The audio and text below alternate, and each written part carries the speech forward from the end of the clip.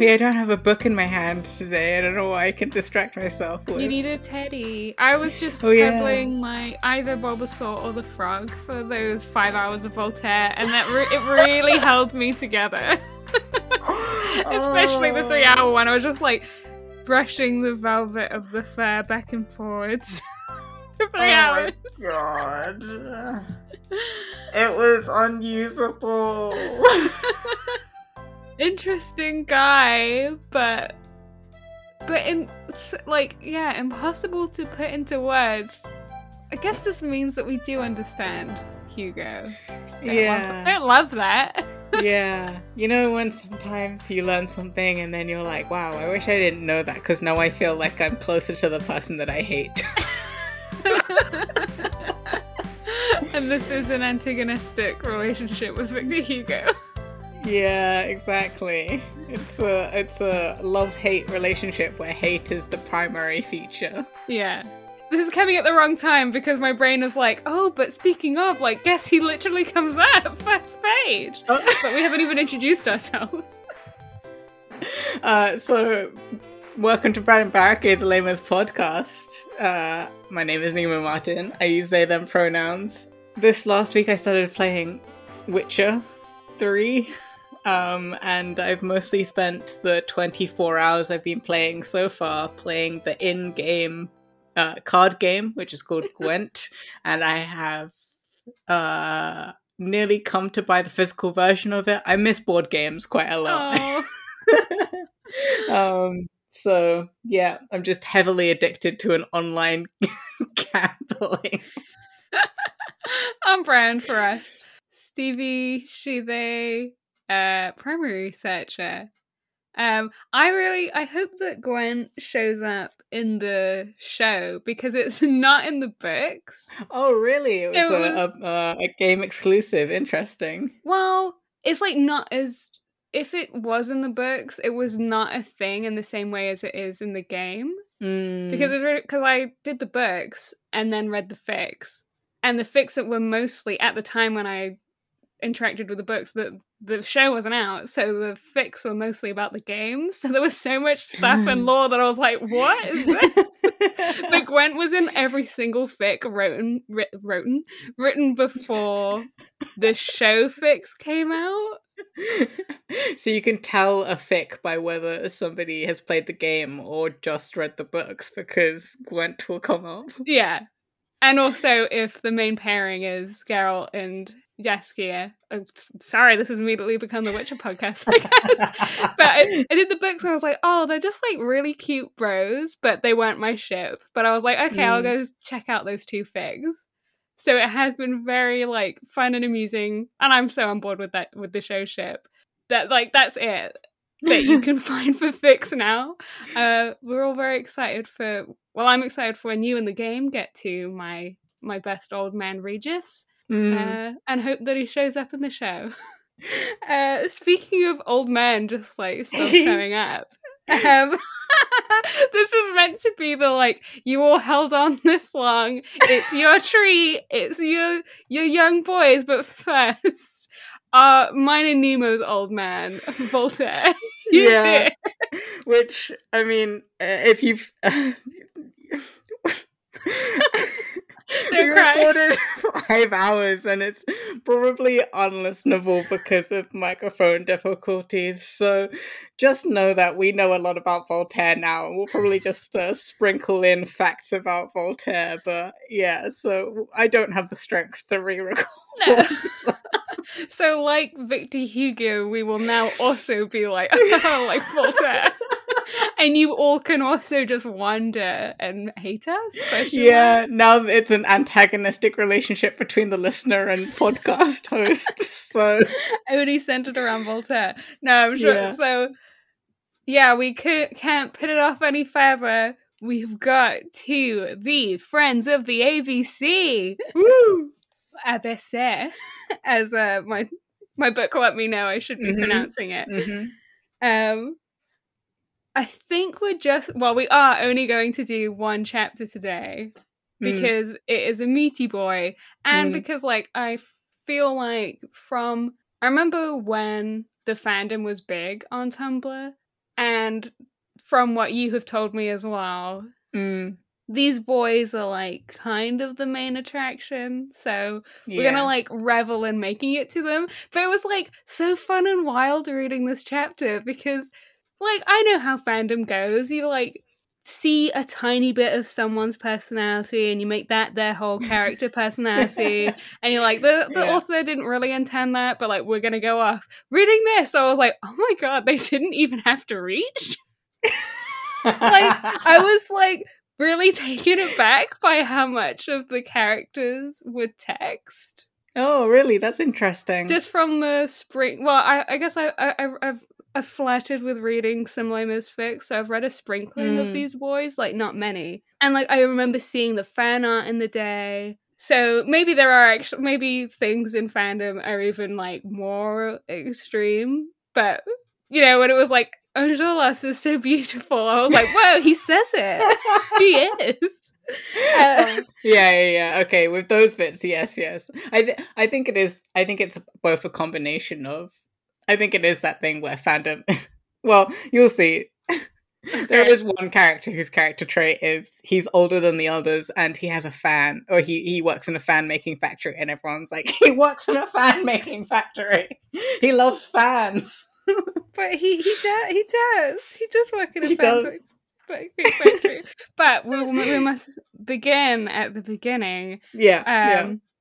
As we will come to understand why the author is choosing to start with his description of the first boy being Enjolras. He says, but to set our little scene. Oh yeah, so the chapter titles a group that came close to becoming historic. And historic just makes me think of On Fury Road. So they were almost historic on Fury Road. So this time period, there's like a vague sense of revolutionary excitement in the air because we're in a period of apparent passivity. A lot of plosives. Royalists were becoming liberals were becoming Democrats. There's some very peculiar combinations of ideas in the air. People adored both Napoleon and liberty. Me, Victor Hugo, wouldn't know anything about how that feels. Opinions go through phases. Voltairean monarchism. Oh, yeah, right. So, yeah, because Hugo hates that he was a monarchist. Even though he claimed to be a human rights activist, he was still a monarchist. I understand it now. With our 5 hours of knowledge. But, like, he's, like, kind of disdaining Voltaire for that. But we're like, Hugo, you literally did the exact same thing. Like, he also had his monarchist moment while also being like, I'm so liberal and I care about things, but also, So, Victor Hugoian monarchism. Voltairean monarchism had in Bonapartist liberalism no less of a strange counterpart, which is a sentence that is not easy to say. No. But that basically everyone's politics are like a little bit all over the place, which we kind of got from when we were learning about all the plus ultras and how they hate the new monarchists who are like, oh, some things are good. We're kind of embarrassed about being monarchists, but like, didn't we have some good things too? And shouldn't we look like our history's our history? And the plus ultra monarchists are like, you're not going hard enough. You embarrass us. So, yeah, we're in like a bit of a strange time at the moment, and progressive opinions were subversive. In France at the time, there wasn't yet these like really big underground organizations that like wanted new ideas. We've just got these little ones, little baby societies in their fetus phase, Hugo says. And one of them is a society of friends of the ABC. A society dedicated ostensibly to the education of children, in reality to the elevation of man. So it's very anti-Voltairian because Voltaire did not believe in universal education. Oh. Everything's now just about Voltaire for us. Yeah, obviously. So, abaissé means one brought low, and that's why they pronounce, and ABC in French is pronounced abaissé, so they're like puns. Yeah. A pun not to be scoffed at. Puns sometimes have a serious bearing on politics. What was the one about that puns were actually about like a seagull shitting on you or something? When Ptolemy uses puns, it's like a seagull shitting on your head.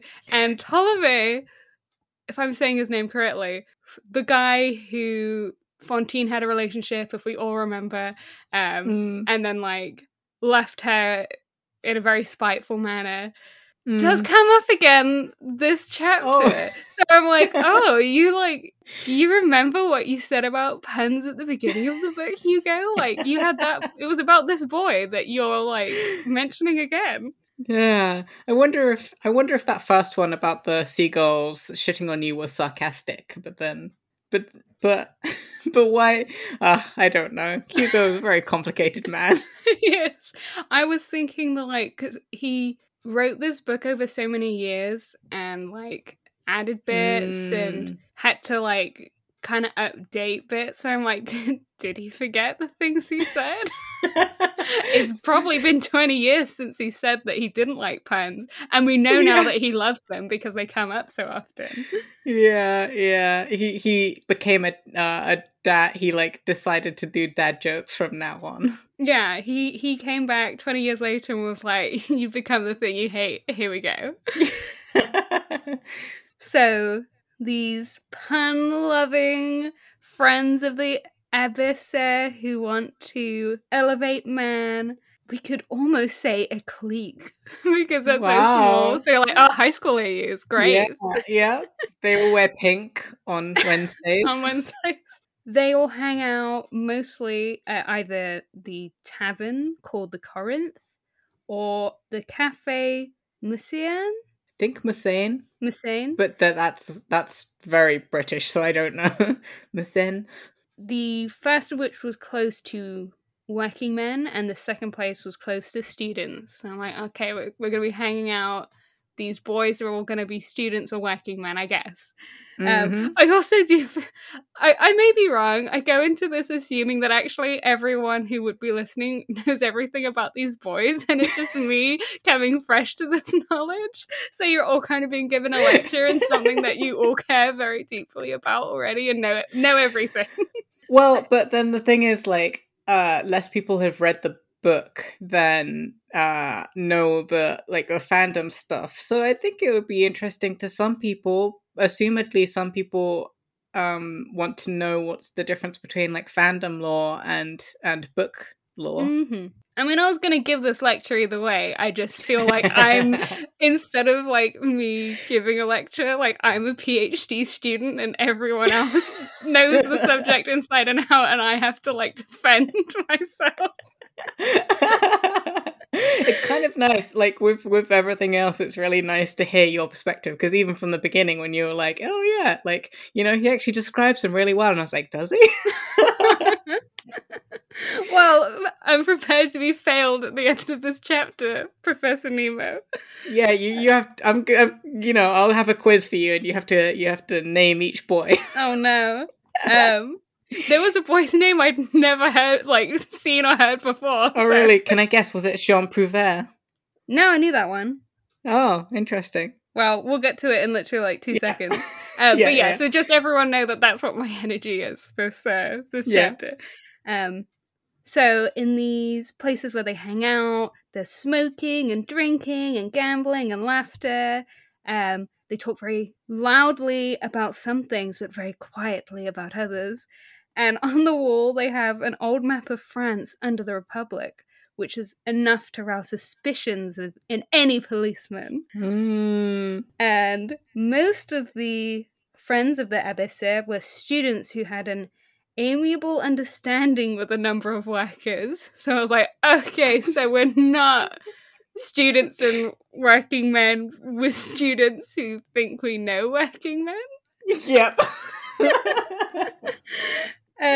And here are their names: Enjolras, Combeferre, Jean Prouvaire, Feuilly, Couffillac, Barrel, L'Aigle. Yeah, like the eagle. Oh, L'Aigle. Joly and Grantaire. So it was L'Aigle who I was like, what? Yeah, because he doesn't go by that in the fics. He has a second name. Oh, is that Bossuet? Yeah, Bossuet.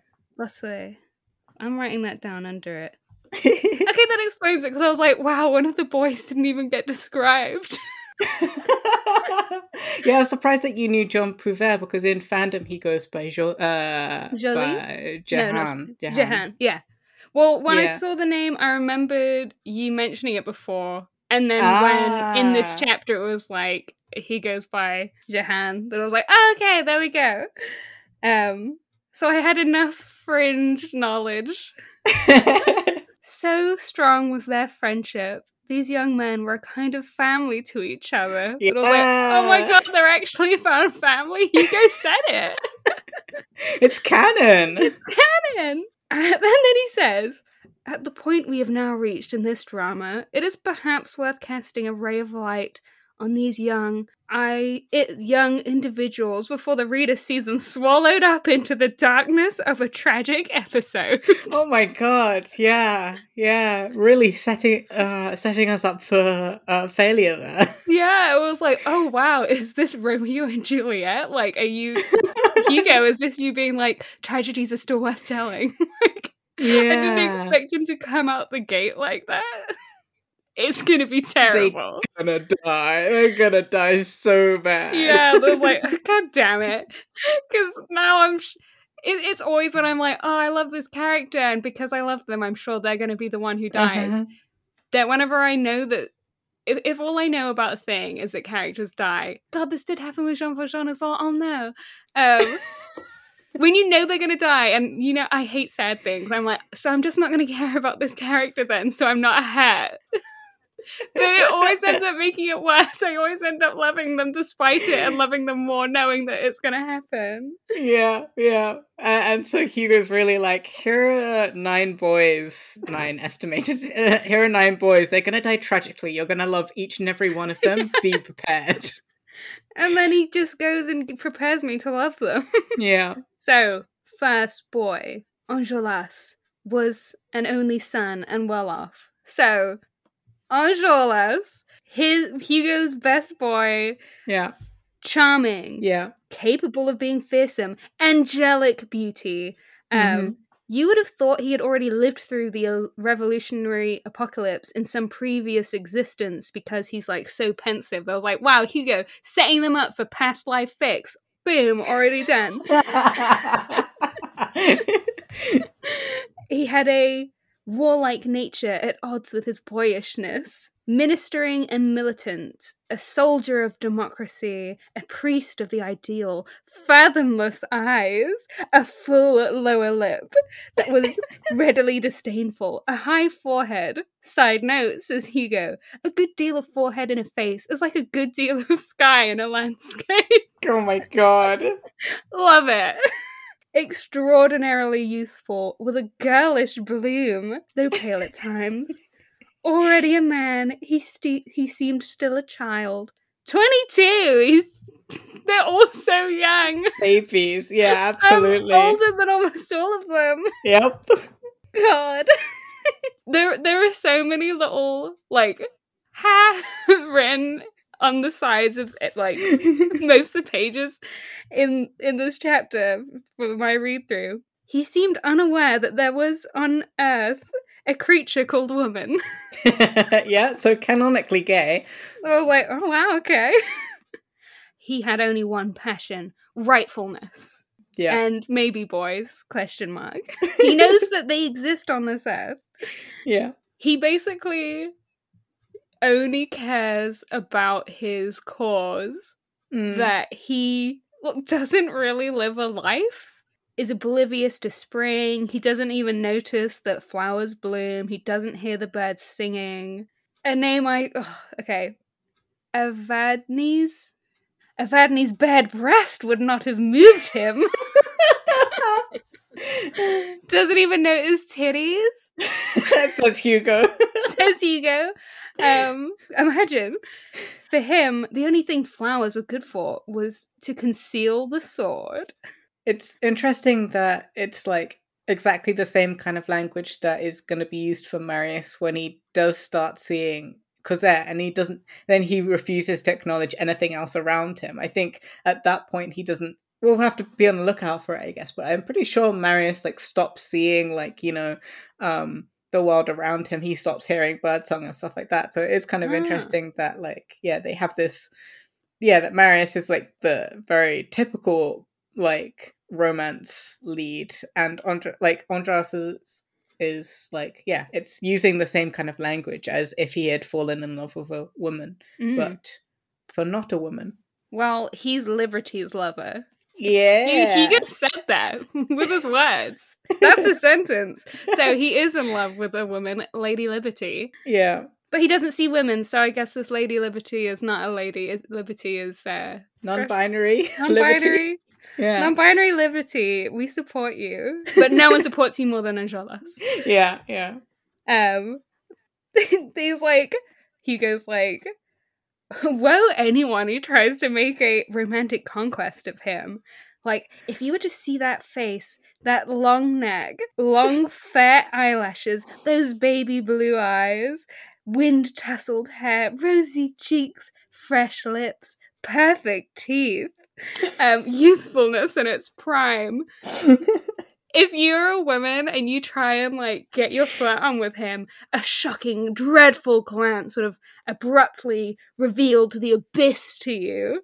It was intense, but I'm very here for it. It's so dramatic, but capital D dramatic, and I guess he's awe-inspiring, capital A, awful, as in oh my god.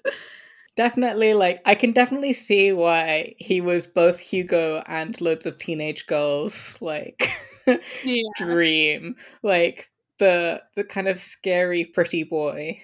Yeah. He's so hot, he has such strong ideals, and he's not interested in you. Perfect. So that's our Enjolras. And I knew, going in, I knew that he was that there's going to be, all this Apollo stuff. I read a handful of fics, and Apollo came up in every single one. So I was like, okay, he's, beaming with the light of righteousness, and, he's hot. But it was whoa, Hugo, he's really hot. He's just so pretty. He is. Hugo, Hugo just sitting there here's my OC, I want to kiss him on the lips. Yeah. But Hugo, that's a boy. I want to kiss him on the lips immediately. On those full and fresh lips. Rosy, don't forget Rosie. Rosie. With a plump bottom lip. Yeah, specifically. It's just, I love it. And then next boy alongside Enjolras. And if Enjolras represented the logic... Wait. Yes, I was correct. Alongside Enjolras, who represented the logic of revolution, Combeferre represented its philosophy. So, next boy, and so far, I think my favourite boy reading these. He's just he's got it all. The difference between those two things, between being the logic and being the philosophy of the revolution, is that logic may lead to war, whereas philosophy can only lead to peace. So that was Voltaire's mission. He created he created his group of philosopher people because he was anti-war. Do you understand? It's true. I do understand. That's why Voltaire loved his boy, the Prussian prince, so much. He did. He loved Frederick because Frederick was Combeferre. Oh my god. Oh no, Combeferre wouldn't play with Voltaire's feelings the way that Frederick sometimes would. That's true. Yeah, so our good boy Combeferre was both complement and corrective to Enjolras. He's a lot more accommodating and like warmer than Enjolras. Like he's more accessible and feasible is his whole outlook.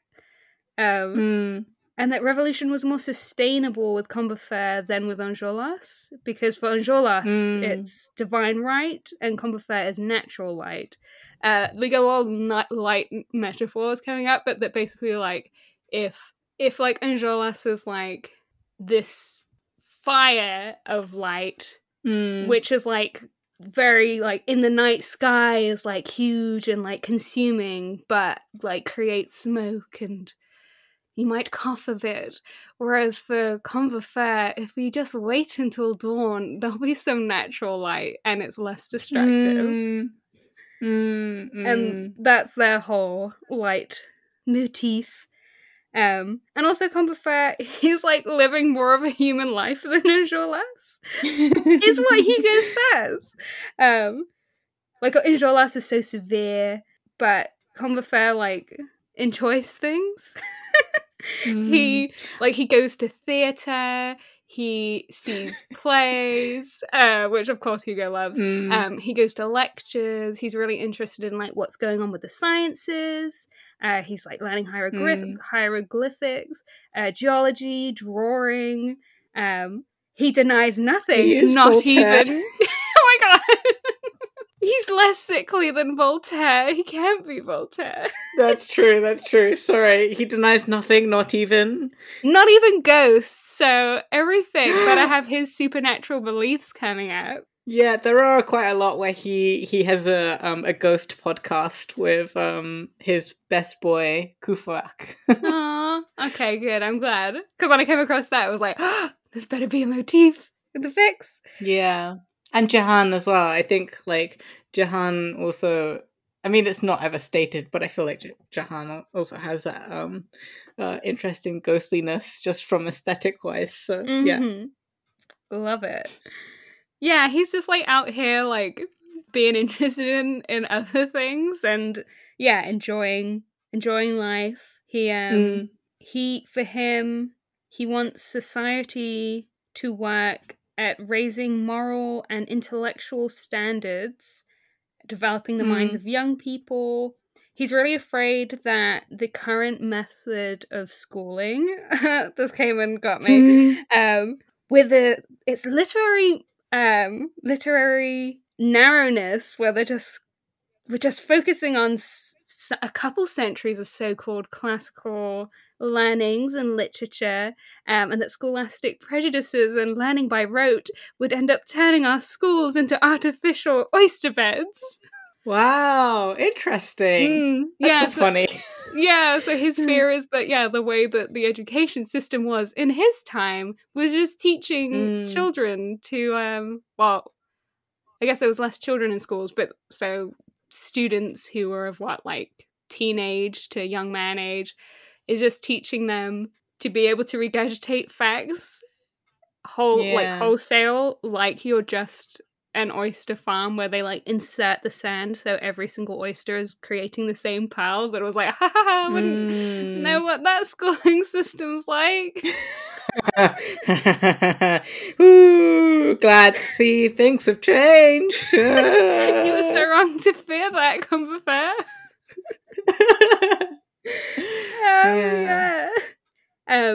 So he is a purist, a polymath, meticulous, hardworking. He believed in every dream, especially the railways. I hope he's like, what is it called when you go and watch trains? Oh, the I don't twitcher know. Of being a train person. Yeah. Train fanciers. Train spotter? No, yeah. I was like, that's the film, so I don't know whether it's the real term for it, but I'm assuming it is. Yeah, at the very least, he has a Thomas the Tank Engine t-shirt in a modern AU. Oh my god, yes. So if Enjolras was the leader, Combeferre was a guide. You would have wanted to fight with one and march with the other. Yeah, I think from the couple of fics I'd read, I did know that he was like a big boy in the ABC. But yeah, he's basically on level with Enjolras. Oh no, you're gone. You would Andras is the person who you would go to war with, but Comfer is the person that you would want to march with. I don't know whether you said anything after that, but it made me think of something that someone said to me. I think it was on Tumblr. I can't remember who said it.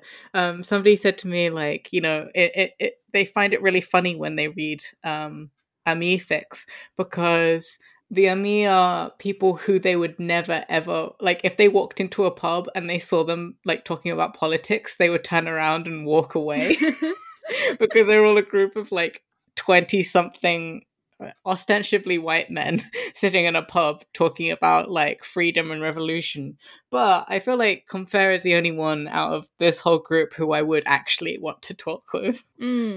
Yeah, he feels like he's got a lot going on. So you feel like maybe his ideas have been come to from maybe a bit of experience. Although that's true of another boy coming up for me. Yeah, that's true. Yeah. Whee! Yeah, so if Enjolras is this like blinding ideal, they're like, yeah, Combeferre is like, anyway, here's how we like actually achieve this long term instead of just revolution. But he will fight if he has to. He would just rather that society progresses as it should, that it will take its course, and that the more people learn, he believes, the more that they'll be like, oh, these silly things we used to do, we don't do those anymore. So I guess like a bit idealistic in that way. Good must be innocent, he kept repeating.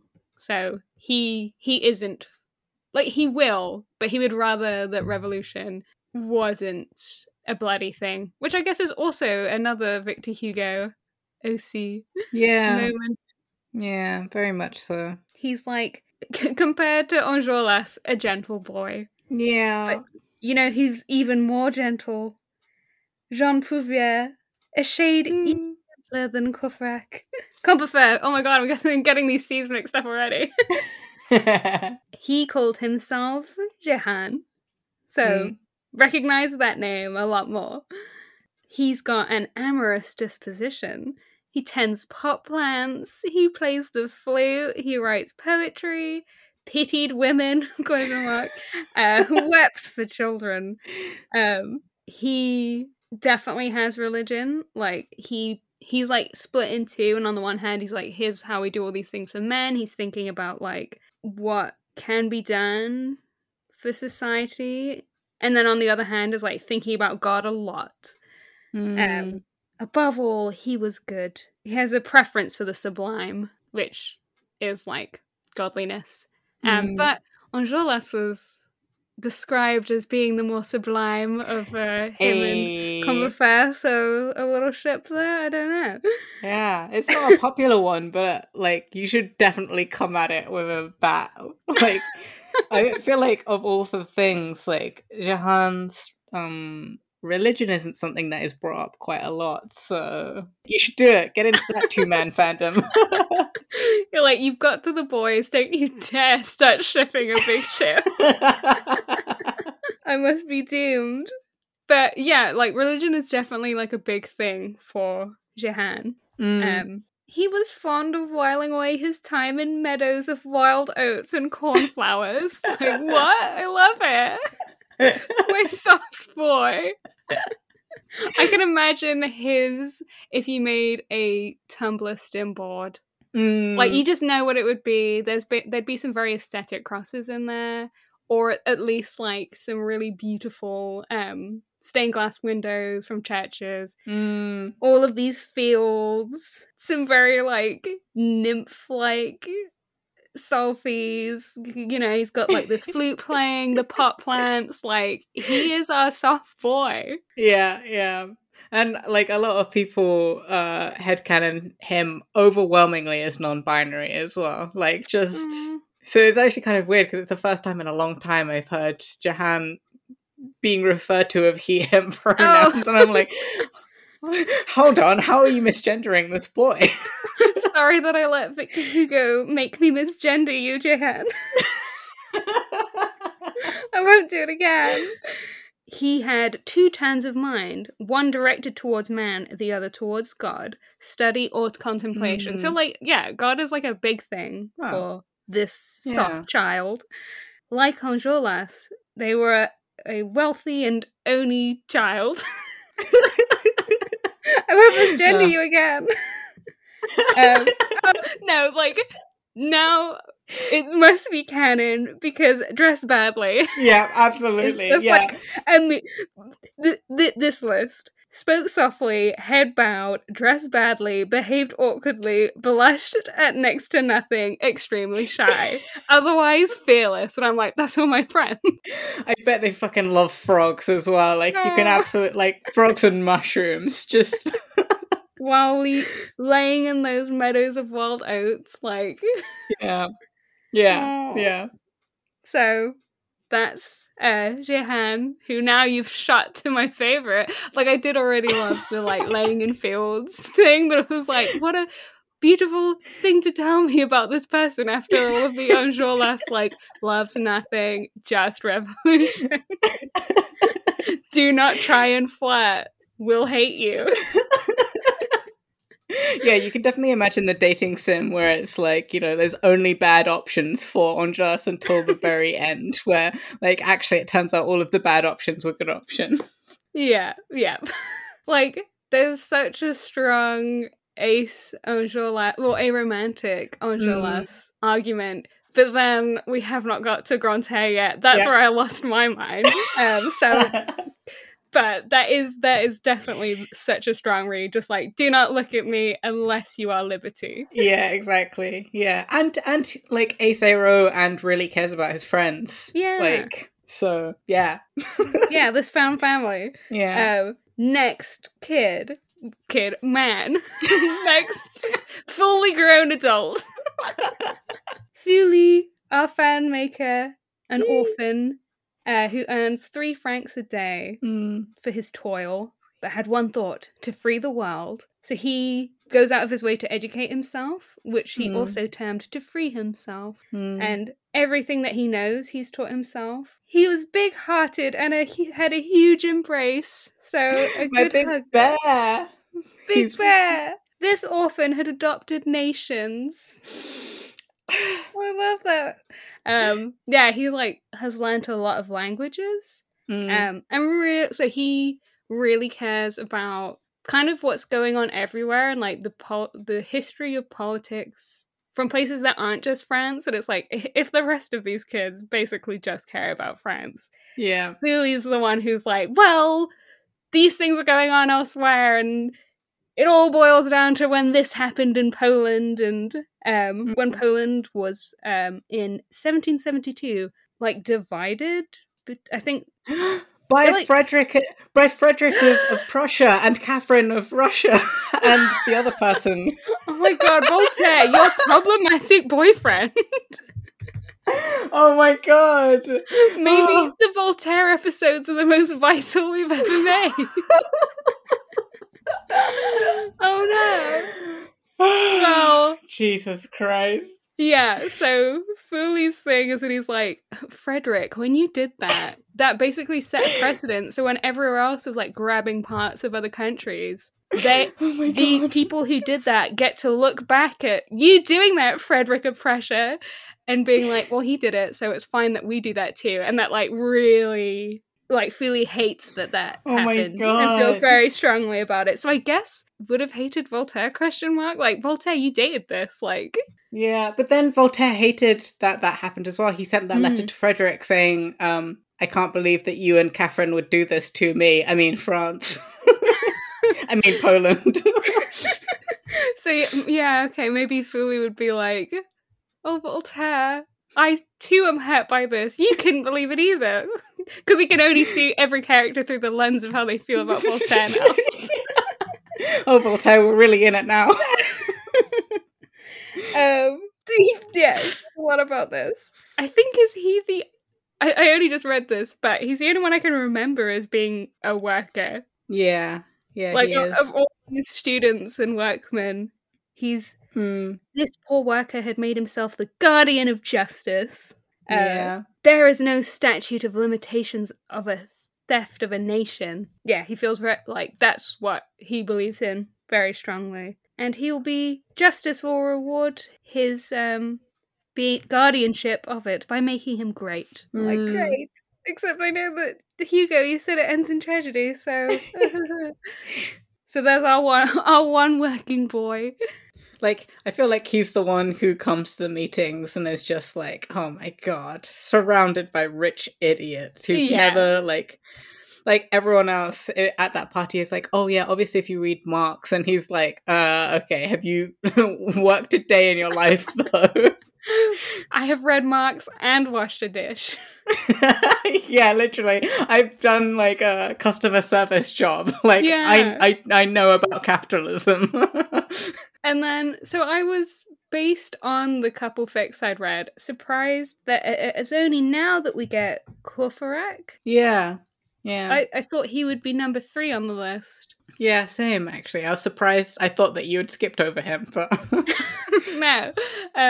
Yeah, because I was like, based on the fics, I was like, oh, okay, I'm surprised you're not third. And then based on what Hugo says, I'm also surprised he's third. So, to lead up to that, it's like, so Courfeyrac had a dad who was Monsieur de Courfeyrac, but the bourgeois under the Restoration, like, we all get a bit funny about the de. And so a lot of people drop it. So instead of being like Monsieur de Chauvin, we become Monsieur Chauvin, and they just drop the de. And Hugo says the particle, as everyone knows, means nothing.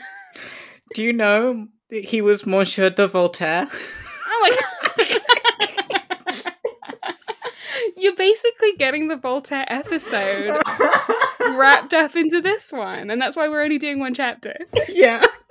So, Courfeyrac didn't want to lag behind this trend of dropping the de, so just plain Courfeyrac. This line made me laugh so bad. As far as Courfeyrac is concerned, we might almost leave it at that, and for the rest, simply say, for Courfeyrac, see Ptolemais. Wow, bitch. Wow. I was like, whoa, roasted. What? Yeah. Yeah, that is actually kind of interesting with the BBC adaptation, because I think that's the closest you get to like a less fandom and more like, oh yeah, he likes girls, partying, and women. And you get the parallels between, you know, Ptolemais and Courfeyrac and Grantaire, actually, in the BBC one. But not that we want that, but, you know. Yeah. But, yeah, read that line. And also that line on my book is the last sentence on a page. So you're really, like, left to sit with that. Where it's like, Hugo, about your own boy. But then Hugo's like, well, but actually... So, yes, Courfeyrac does have a, like, vivacity of spirit that some might have called a waggish charm of youth. And yes, this waggishness, which I was like, what is waggishness? I get, like, the context clues of, like, a really posh boy with money and not too much to do, thinks he's smart, likes women. I'm assuming that's what that is, like, surely. Yeah, I always assumed it was like, you know, wagging your tongue, so like talkativeness. Ooh. Okay, that makes sense as well. That he is like, yes, I know this kind of thing, like it gets passed down from generation to generation, so that anyone listening to Courfeyrac in 1828 might have thought that they were hearing Ptolemais in 1817. Only Courfeyrac was a decent lad, and beneath the apparent similarities in their outward dispositions, the difference between Ptolemais and him was considerable. So then I was like, oh, did someone read your description of Courfeyrac, Hugo, and was like, this reminds me of Ptolemais? And Hugo was like, how dare you? Yeah, it was Andrew Davies. Andrew Davies stopped on that first page and was like, oh, see Ptolemais? Okay. I will. There was in Ptolemais a public prosecutor, but in Courfeyrac, a chivalrous knight. Wow. It's very, like, especially after, like, because I did pause after reading for Courfeyrac, see Ptolemais to be like, ah! And then this was like the end of two paragraphs later that was like, oh, I see, you're being very defensive, Hugo. Okay, I understand what happened. What led to this. It's just so funny to me. I had a great time reading this chapter, if you can't tell. It feels like, the AN to all my haters, actually you're a prep if you leave me a hater comment, and also go and die. And also, my editor can go and die for saying mean things about my boy Courfeyrac. He would never be like Ptolemies. Get educated. Like it, but actually he's a chivalrous knight. and if Enjolras was the leader and Combeferre was the guide, Courfeyrac is the center. The others gave more light, but he gave more warmth. The fact is, he had all the qualities of a center, roundedness, and radiance. So, Hugo would have loved Myers-Briggs tests, like, absolutely. He would have done them for all of his characters. Yeah. And he would have been like, and obviously, Andros is an Aries, and obviously, Courfeyrac is I don't even know, Sagittarius? I don't know them that well. Yeah, so, and also their blood types are AB, and his blood type is O, so they're very compatible. So yeah, it was like that part that it was like, so why wasn't he the third one if we've got the leader, the guide, and the center? That it was like the journey I imagined that Hugo went on for this part of the book is that he wrote just a normal description of Courfeyrac, had someone say, oh, that's just like Ptolemy's, and he was like, how dare, very angry, very defensive, and the making Courfeyrac the center was like not initially intended, but as his defensive, like, well, but he's the chivalrous knight, and he's like the third most important one. He hadn't intended that. It was a very passionate moment, but he'd already written them in the order that they were in, that he was like, it's too late for me to put him as the third one now. Okay. Yeah. So it was like a little addendum. That's hilarious. Yeah, that's what I think happened. Not to take that away from Courfeyrac, just that's what I think the journey was. Yeah. After that very impassioned, all the qualities and radiance, full stop. So Bahorel had been involved in some bloody disturbances. So next we get Bahorel, who is good-humoured, I can't say it. Disreputable. Yeah, he was. Brave, spendthrift, generous in his lavishness, eloquent in his chatter, brazen in his audaciousness, the damned finest fellow that ever could be, with gaudy waistcoats and fiery opinions. A great brawler, he loved nothing so much as a quarrel, short of a riot. Loved nothing so much as a riot, short of a revolution. So he's just like down to fight. He wants to just like tear up the cobblestones, smash some windows, bring down the government. Like he cannot love these stupid boys. I just love Bahorel so much. He's just wearing bullshit clothes and wants to like pull up a paving stone. Yeah, just wants to fight. He's been a student for 11 years, like, so he's meant to be learning to be a lawyer, but it's like, I don't want to. He'll like go to his lectures, but he finds the subject matter for songs instead of the subject matter teaching him how to be a lawyer. He's like, wow, this would be great in a poem. Love it for him. And then, so he's got quite a big allowance, 3,000 francs a year, doing nothing. But his parents were peasants, and he used to be like, they're not bourgeois, they're peasants, and that's why they've got some intelligence. They were like, zing! Nice. But also, where's all this money coming from then? I did read that literally yesterday there was a post by Read The Pair, which was about this. And I can't remember what it was exactly, but I'll put it in the show notes. But it was literally someone was like, how can they afford it if his parents were peasants? How did they allow this?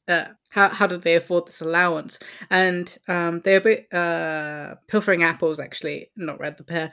Pilfering Apples went into this thing about the translation of the word allowance and how it's in pretty much every English translation was translated to allowance, but that it might be a wrong translation and it might actually be pension instead, and so possibly a pension from work, as in they had worked a lot and so they were getting a pension rather than it being like they were rich people from a bourgeois family or even an aristocratic family as all the others were. They or he had worked enough to get a pension, and that's how he was being put through school. Oh, okay. That makes more sense than just their peasants 3,000 francs a year doing nothing. Yeah, so I'll definitely link the full post so you can read more about it, because that was just like off the top of my head of like what I remembered it being. But yeah, it was like an interesting thing of like, what the fuck did Hugo mean by like they were peasants and they were giving him an extra allowance? Yeah. Okay, cool. Yeah, that'd be interesting to read. If the others in this group had habits, he had none. He sauntered. To stray is human. To saunter is Parisian. Yeah. Basically, a penetrating mind and more of a thinker than he seemed. I love my big... Because, like, yeah, he looks like a himbo, but is actually intelligent. Oh, we love it. Yeah. Like, Hunk from Voltron. Wow. Why did that the first one that came to mind? Okay, interesting. I was like, I couldn't believe I was invoking Voltron as I did it. But I would die for Hunk, so I stand by it. Because he's got, like, himbo energy, but is, like, such a smart boy when the show remembers to utilize him and his vast intelligence. Anyway, gonna move swiftly on. So, Bahorel, he served as a link between the Abbasid and other amorphous groups that are to take shape later. And then we get our next boy, whose introduction to his name is a long and rambling tale involving a king. Yeah. And some name misspelling, and how his family name came to be, if you would say it again, Nemo. Legel. Yes. I mean, you know, as far as I know, it's probably very different from that, but in my head it's Legel. Okay, yeah, so Legel, the only bald member of this group. Yep. And his comrades called him Busette for short. For short of telling the whole rambling story. Yeah. So he's very cheerful, and he's so full of love and laughter and life. But his speciality was being unable to succeed at anything because he has such bad luck. So, like, no matter what venture he gets involved in, it will all go wrong. And it happens basically every single time he does anything. Yeah. That he's not surprised when things go wrong. He's just like, old friend fate, it is you. Hello, Lady Jinx. That it's like forced him to have this really good humor because he's just like, everything goes wrong for me, so like instead of being miserable about it because it's gonna happen no matter what I do, he's just like, yeah, very like, oh, well, what are you gonna do? So I keep hitting my mic just like Legel would. This has been a very Legel attempt at recording today. Yeah, it's true. So this constant things going wrong has made him very inventive and full of resources. He doesn't have money, but he's still like, when he feels like he can, he'll still like live quite indulgently just for like that 1 second that he has the money and can like do that. He was heading slowly towards the profession of being a lawyer like Bahorel, but Busette does not have much of a home, sometimes not at all. He would stay with one person or another, most often Jolie. Yeah, Jolie was good. studying medicine. 2 years younger than Bosset, and we get just like very streamlined into Jolie, who is a young hypochondriac. Yeah. So he's learning medicine, and what he gets out of that is to learn more things to be afraid of for himself. Like, he believes that people can be, like, magnetized like a needle can, so he's, like, got the bed set up, like, facing head to south and foot to north, so that his blood can't be counted at night by the globe's great magnetic current. During thunderstorms, he takes his own pulse, just, you know, keeping an eye on things. Yeah. But other than all of these constant everyday, like, concerns, very merry. Just full of contradictions, young and cranky, ailing and cheerful, like our good friend Voltaire. Oh my god. I think they're all Voltaire OCs. I think they're all Voltaire, who's been like, he's been split up, and now you have to defeat all of them.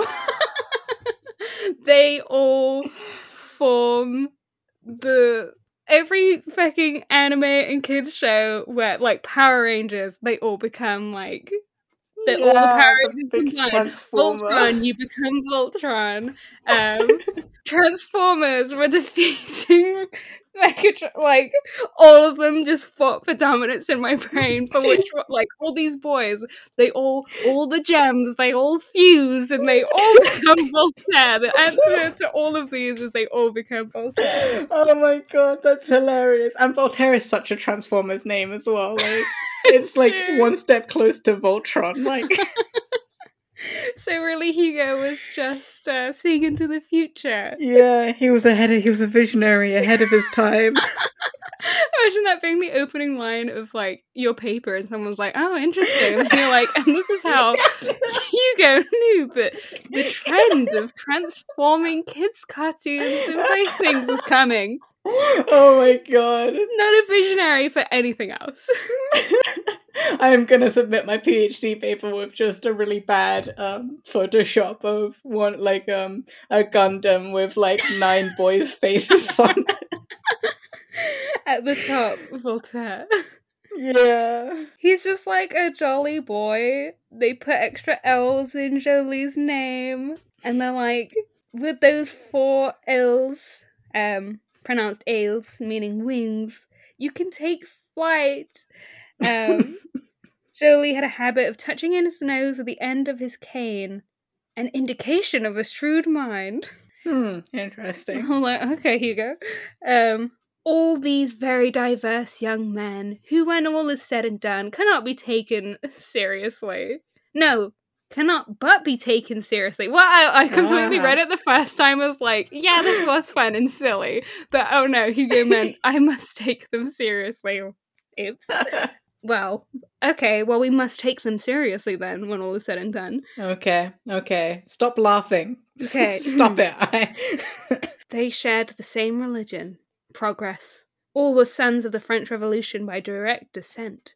Their flesh and blood fathers were or had been moderates, royalist, constitutional monarchists. Never mind. This has nothing to do with them. This came before their time. They were young. Pure blood of principle ran in their veins. They subscribed without any intermediary subtlety to incorruptible right and absolute duty. But among all of these impassioned hearts and earnest minds was one skeptic. And I felt like I was losing it through the whole of Our Last Boy, because there has very much been parts of this chapter where you're like, this is just a fanfic. Like, this is written like a fanfic. And then Hugo came and just, like, slapped me in the face with a wet fish with this last one. This skeptic's name was Grantaire. And he had a habit of signing himself with a capital R, Grandar, with a capital R, Grantaire. He was a man who took great care not to believe in anything. He was one of those students who learned the most during their time in Paris. And by that, Hugo means he knows where all the best cafes are. You want this meal, you go here. You want this dish, you want to go here. You want to go gambling, here you go. Billiards, this is the cafe.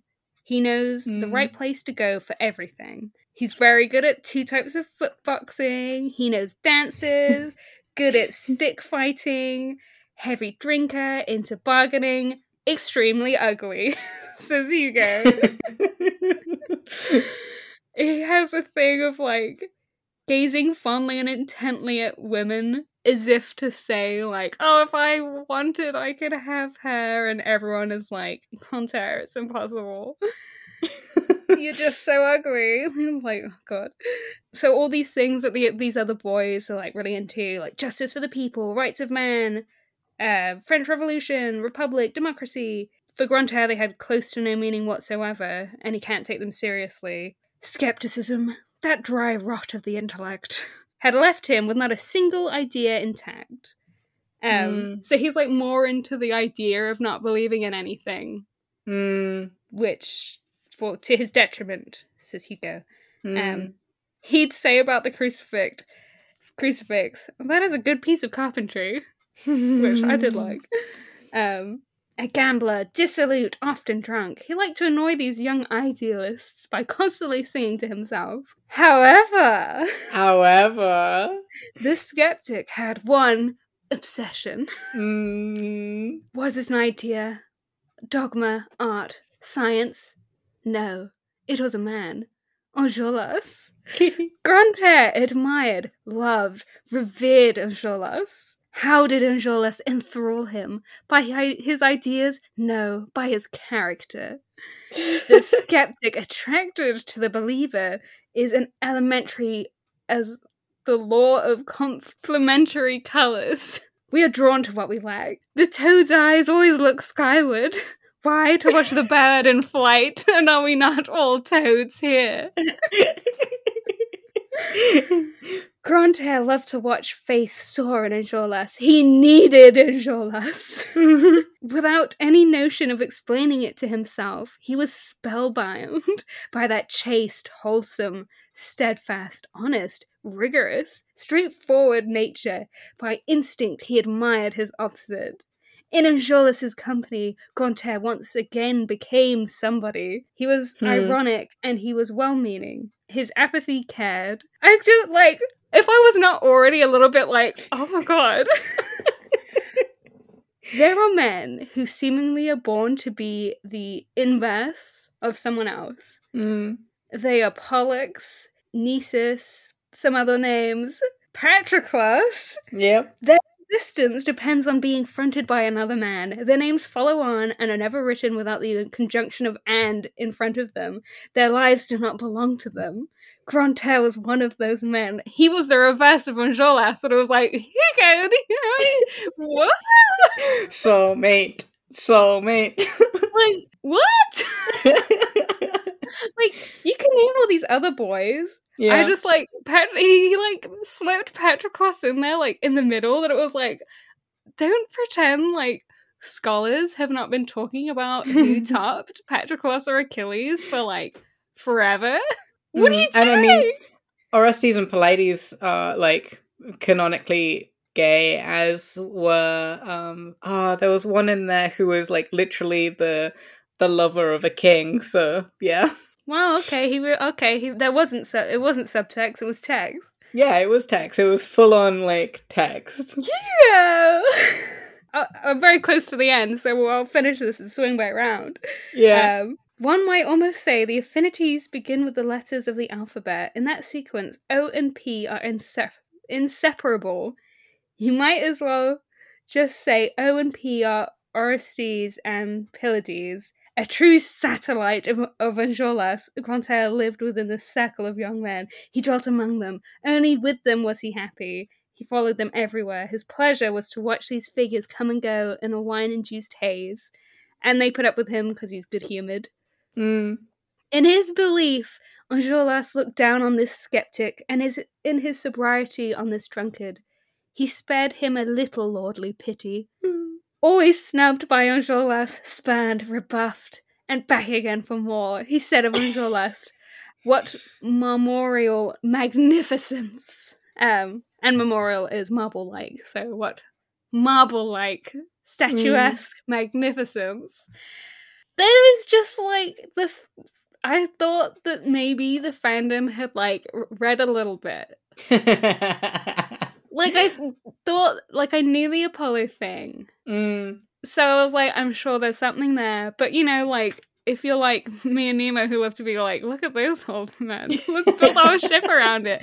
We're not used to it being like, so he's literally the Patroclus to his Achilles? Yeah. What? Like, I could 1000% understand why it's such the huge ship on Jolas and Grantaire, because, like, what? Yeah, I mean, yeah, for one, like, he literally says Grantaire loves Enjolras, and then he says he was exactly like all of these people who loved men, and that was, in the 19th century, already a thing that was already used as a cloak for homosexuality. And I think inverse was also a word that was used in the 19th century as a term for homosexuality as well. Which was something I hadn't clocked before, but yeah, inverse used to be a slang term for homosexual, and obviously that's the translator's word. I don't know whether... Well, the translator's given us verso, the inverse, the reverse, like, take your pick. Yeah. So, yeah, you know, and also I don't know whether it was like, because that was definitely in England, inverse was used as 19th century slang, okay. but so I don't know whether it, like, transferred into France, but then there was a close relationship between France and England and slang, so there might have been. But yeah, so, you know, it was just right there. It was all just right there on the page. Yeah, you put it right there. He was like, Hugo was like, look, I don't, like, necessarily ship it because I just want to see this boy who's like literally the soulmate, like. My thing, Victor Hugo, my thing is I need to see him really hurt. So he's like, he's not interested in him, but he's fated to, you know, like a satellite. Like, he's only happy when he's around them. Yeah. So he's in love, but it is just as tragic as these boys' fates. Yeah, he definitely was like, oh, here's my 100k unreciprocated fanfic. Yeah. So. Oh my god, like, I completely understand so much more than I did before this evening. Like, even if my main ship is still Marius's dad and the Abbe, I understand you all, Lamers fandom. Like, Victor Hugo came out here and just, like, wow. Yeah, it does give an insight into who we are as people, where we're like, oh yeah, I guess you could ship the, like, classical Greek references who are like, you know, Achilles and Patroclus, and, like, it literally says they love each other on the page. Or you could ship Baron Pommersy and Abbe Mabouf, who maybe were in a room together and, like, you know, letters were written and they probably pressed flowers together. Just so compelling. Aren't you compelled by that? But, like, yeah. So, yeah, a lot more of, like, obviously, well, not obviously, so, you know, I was saying I've, like, read some of the fics. Back in the day when me and you first, like, became aware of each other on Tumblr. So that's when you were going through a very big... I think that's when Lamers happened to you. Yeah, before we'd really spoken much. So I was just like, oh, what's all this that my new friend is very into? Lots of old men. But a lot of people... So I followed someone on my dash. Their main thing was from the movie Grantaire and Enjolras. So that was, like, all I knew really of Les Mis was, like, you with these old men and this other person with Enjolras and Grantaire. So, you know, you're kind of like, oh, is it the way the actor's playing it? Because Grantaire's actor is, like, doing a lot of, like, gazing, but he didn't gaze enough. He didn't read the text close enough. I should have been more heartbreak. Like, yeah, but... Oh, that's where that sentence was meant to start. That from sort of, like, fandom fringes, a lot of the other boys don't come up as much, but, like, Grantaire, Enjolras, Combeferre and Courfeyrac come up in fics a lot more. Yeah. So I'd kind of like got my bits of ideas of what they were like, or at least what the fandom has them like. I just didn't expect for the canon versions of these boys to just be so right there. Like, it's right there. It's just text. Yeah. It's been wild. Yeah, it's always fast. Like, I remember when I first read the book, and I didn't really know anything about any of these like side characters apart from what I'd read in fics. And I remember like the fanon idea is very strong, but it's also very strongly rooted in canon. And so yeah, when you read the brick, it's like reading the Wikipedia page. Yeah. So that you can then go and read fics and be like, oh, right, okay, I see. Like, even though I would say the vast majority of people who write fics don't read the brick. But I just think the passing on of knowledge of specific things, though. There are things like, you know, and I'll talk about this in later episodes. We won't go into it now. But yeah, there are certain things that don't get talked about. But this chapter, at least, like pretty much every fact that you learnt on this page, these pages, goes into every single fic. So, well, like, Hugo's done a really good job, as if they're like, as if it is a dating sim, to bring that back up. But he's like, they all have, here's their very strong thing. And also gives us like a fair, well, for most of them. Okay, I've closed my book. Yeah. Wait, let me put it, I'll slide it away from me so I can't look. I am now gonna completely fail to remember them all, but I'm gonna try and remember they're like he does really good, like, here's their big interests. Yeah. To differentiate them. It's as if he's given them each a colour so I can remember which boy in the lineup is which. Like, okay, Enjolras is our, like, I don't care, I just want this revolution, I am, like, a divine wrath. Main boy, Sublime, Apollo. Actually, Apollo hasn't come up yet. Or if it did, I just didn't underline it. It wasn't as important as... There was just so much there to choose from. Combeferre came second. Yep. He is the guide. He's more grounded. He's, like, into theatre. He's into science. Yep. He wants revolution, but he doesn't want it to be... He doesn't want it to be fighty if he can help it. Yeah, yeah. Then we had Fury. You missed one. Jean Pauvre. Yeah. So that is Jehan. Yeah. Oh no, I'm about to mix him and Fui out. No, Jehan is a non-binary. Yep. Okay, cool. Hangs out in oat wheat fields. Yep. Is the softest of the boys. Yep. Oh, and like really cares about God. Yeah. Was fourth Fui? Yeah. Oh no, Fui, which one are you? Fui is one of my favourite boys. One of your favourite boys. Does saying Voltaire help you?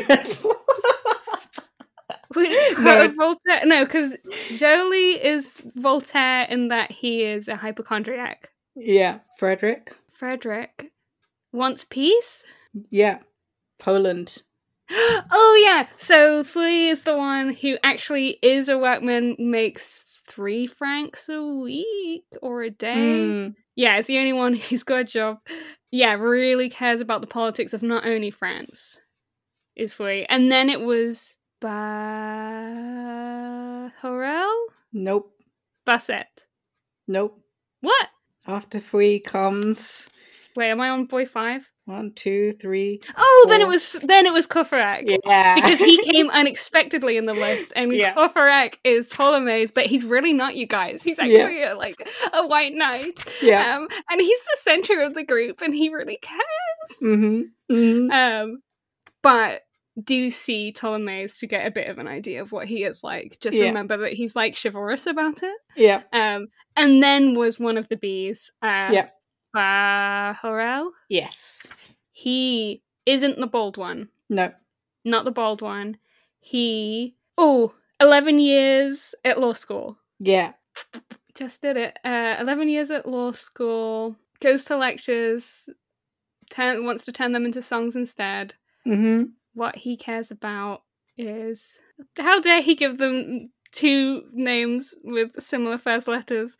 Because Basset is bold and doesn't have many. Yeah. Bahorel So is Bahar the one with the peasant parents? Yes. Like, he does have money. Like, we're not sure where the money comes from, but he's got it. Yeah. And he doesn't want to be a lawyer. Oh, he must have had a more defining characteristic. Is he the fighty one? Yeah, with a bad reputation? Yeah. Okay, cool. Yeah. That's his thing. Yeah.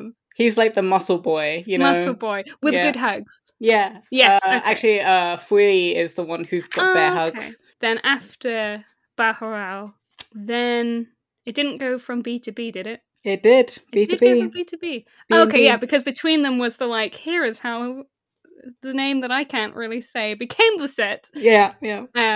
Who he doesn't have money, he doesn't have a home, he sleeps at Jolie's house a lot. Yeah. Oh no, what's his defining thing? He doesn't really have something that he cares about, but he has something that happens to him quite a lot. Oh, okay, he has no good luck. Yes. So he's very good-humoured. Yes. He's all, like, very just like, haha, you know, when things are going wrong, it's fine, guys, because I'm so used to things going wrong that I have to be very good at improvising. Yeah. And he has resources, that's what he's got. Yes. And yeah, he is Jolie's boyfriend? Yes. Jolie is a hypochondriac, Voltaire. Yeah. To know Jolie, see Voltaire. He's got a cane that he taps his nose with. Yeah. What's the thing that he really cares about in the revolution? Do we just have to assume these boys all care? Yeah, like they're part of the cause, so they have to care, right? Like, Hugo does start very strongly with, like, here's what he cares about the most. Here's what he cares about the most. This boy is very unlucky. And then after Jolie, we get Grantaire. Yes. Who cares only about Enjolras. Yes, the end. Yeah, wow, you did so well. I initially was going to be like, oh, I'll give you some, like, you know, trivia, and then, or I'll give them the names and you have to give them trivia, but you remembered all of their names, and you remembered the, like, nicknames and more traits. Like, you were like, oh yeah, and Fui earns 3 francs a day at the factory, and I was like, what? He does. Well, I have also only literally just read those things to you, but also you do know how bad my short-term memory is. Yeah. The real test is going to be next week. But I won't do all of their traits. Maybe just one trait each. This is how you train me to remember these boys. And now we'll like feed drip you images so that you have an image to attach to their faces as well. But yeah, that was we didn't like purposely, but I guess actually everyone's good luck in Voltaire. Those episodes disappearing, they just have to hear us talk about it forever. Is that we're not putting off you getting to listen to us get to the boys. You're just getting the boys. But we put it off for ourselves. Yeah, we cucked ourselves. So. Yeah, but I am actually very excited to be here. yeah, same. More than I thought that I would. I feel like, you know, I've gone through my Ami days. I'm not as fond as I am of the old men, clearly. But I do. So my ship in these boys is Bauel and Fui, because they're the big older boys who are not the like young. They're like not characterized as being the like young stupid ones. So. Yeah, it was like exciting to get to them because like even though I've not I've read a couple fics, I've seen them on my dash. I knew that. So it's not so much being like, oh, my old friends, I've gotten to you. It's like I knew they were coming, so it's like new friends. Yeah. Like I was kind of like, okay, we're getting to the bit that I know everyone loves, but then like just I was so thrilled. The more I was reading, the more I was just like, oh my god, Hugo, you love these boys. It is like going through, you know, we keep saying that like any time that we get to a bit where like the story happens for like ecstatic, and I think there's a bit of that happening as well. There's probably that. Also off the back of, we cannot like say it enough, 5 hours of Voltaire. Yeah, oh my We're like, god, yeah. Oh my god, look at these boys go. Oh my god, I can't believe I'm full of such Voltaire knowledge now, and I know. It's come to you so like I don't even care that those 5 hours are unlistenable. Like the fact that I like recognize that partition of Poland was Frederick and Catherine, and the other person, I think she was from Belgium, so Yeah, like we are now so full of rich knowledge. Sorry, everyone else. Do you live long? Is it you die a hero, or you live long enough to become Victor Hugo? Yeah. Yeah. We're just gonna be referencing Voltaire both lovingly and disdainfully. Yeah. Yeah. And we won't give any like actual helpful knowledge throughout it. So you just have to suffer. And on that note, yeah, it's been one chapter of Bread and Bacon. It was so long. It was a long one. It was, and rich, full of meat and well, boy meat. Boy meat. The bone broth of boy meat. Yeah, thank you for listening. This was Bread and Barricades, Layman's podcast, produced by me, Nima Martin, and Julie Onyap. If you like this episode and you want to comment, quibble, or question us, or correct any of the pronunciation, we did do that like first episode of the season 2, which is about pronunciation, and you know we acknowledge it, and also we can't do it. So this is, you just have to suffer through this. Both of us getting it wrong, but in different directions. You can send us an email. LamesPodcast, lesmispodcast@gmail.com, or on Twitter @LamesPodcast, or on Tumblr @Bread and Barricades. Our audio producer is Jade, who you can find on her website, jadewasabi.com, or on her Bandcamp, jadewasabi.bandcamp.com. If you like this episode, maybe it's the first time that you're listening, maybe you held out for this long and you're just listening for the voice, you can give us a review on iTunes, and if you do that, send us a screenshot in an email, because I don't get a message when people review and I want to know. And we have a Ko-fi and a Patreon if you like us talking about boys and facts about Voltaire, then you can give us money for doing that. And I think that's everything. So thank you for indulging us. Yes, thank you. Lost connection. Internet. Oh, it is me. Oh no.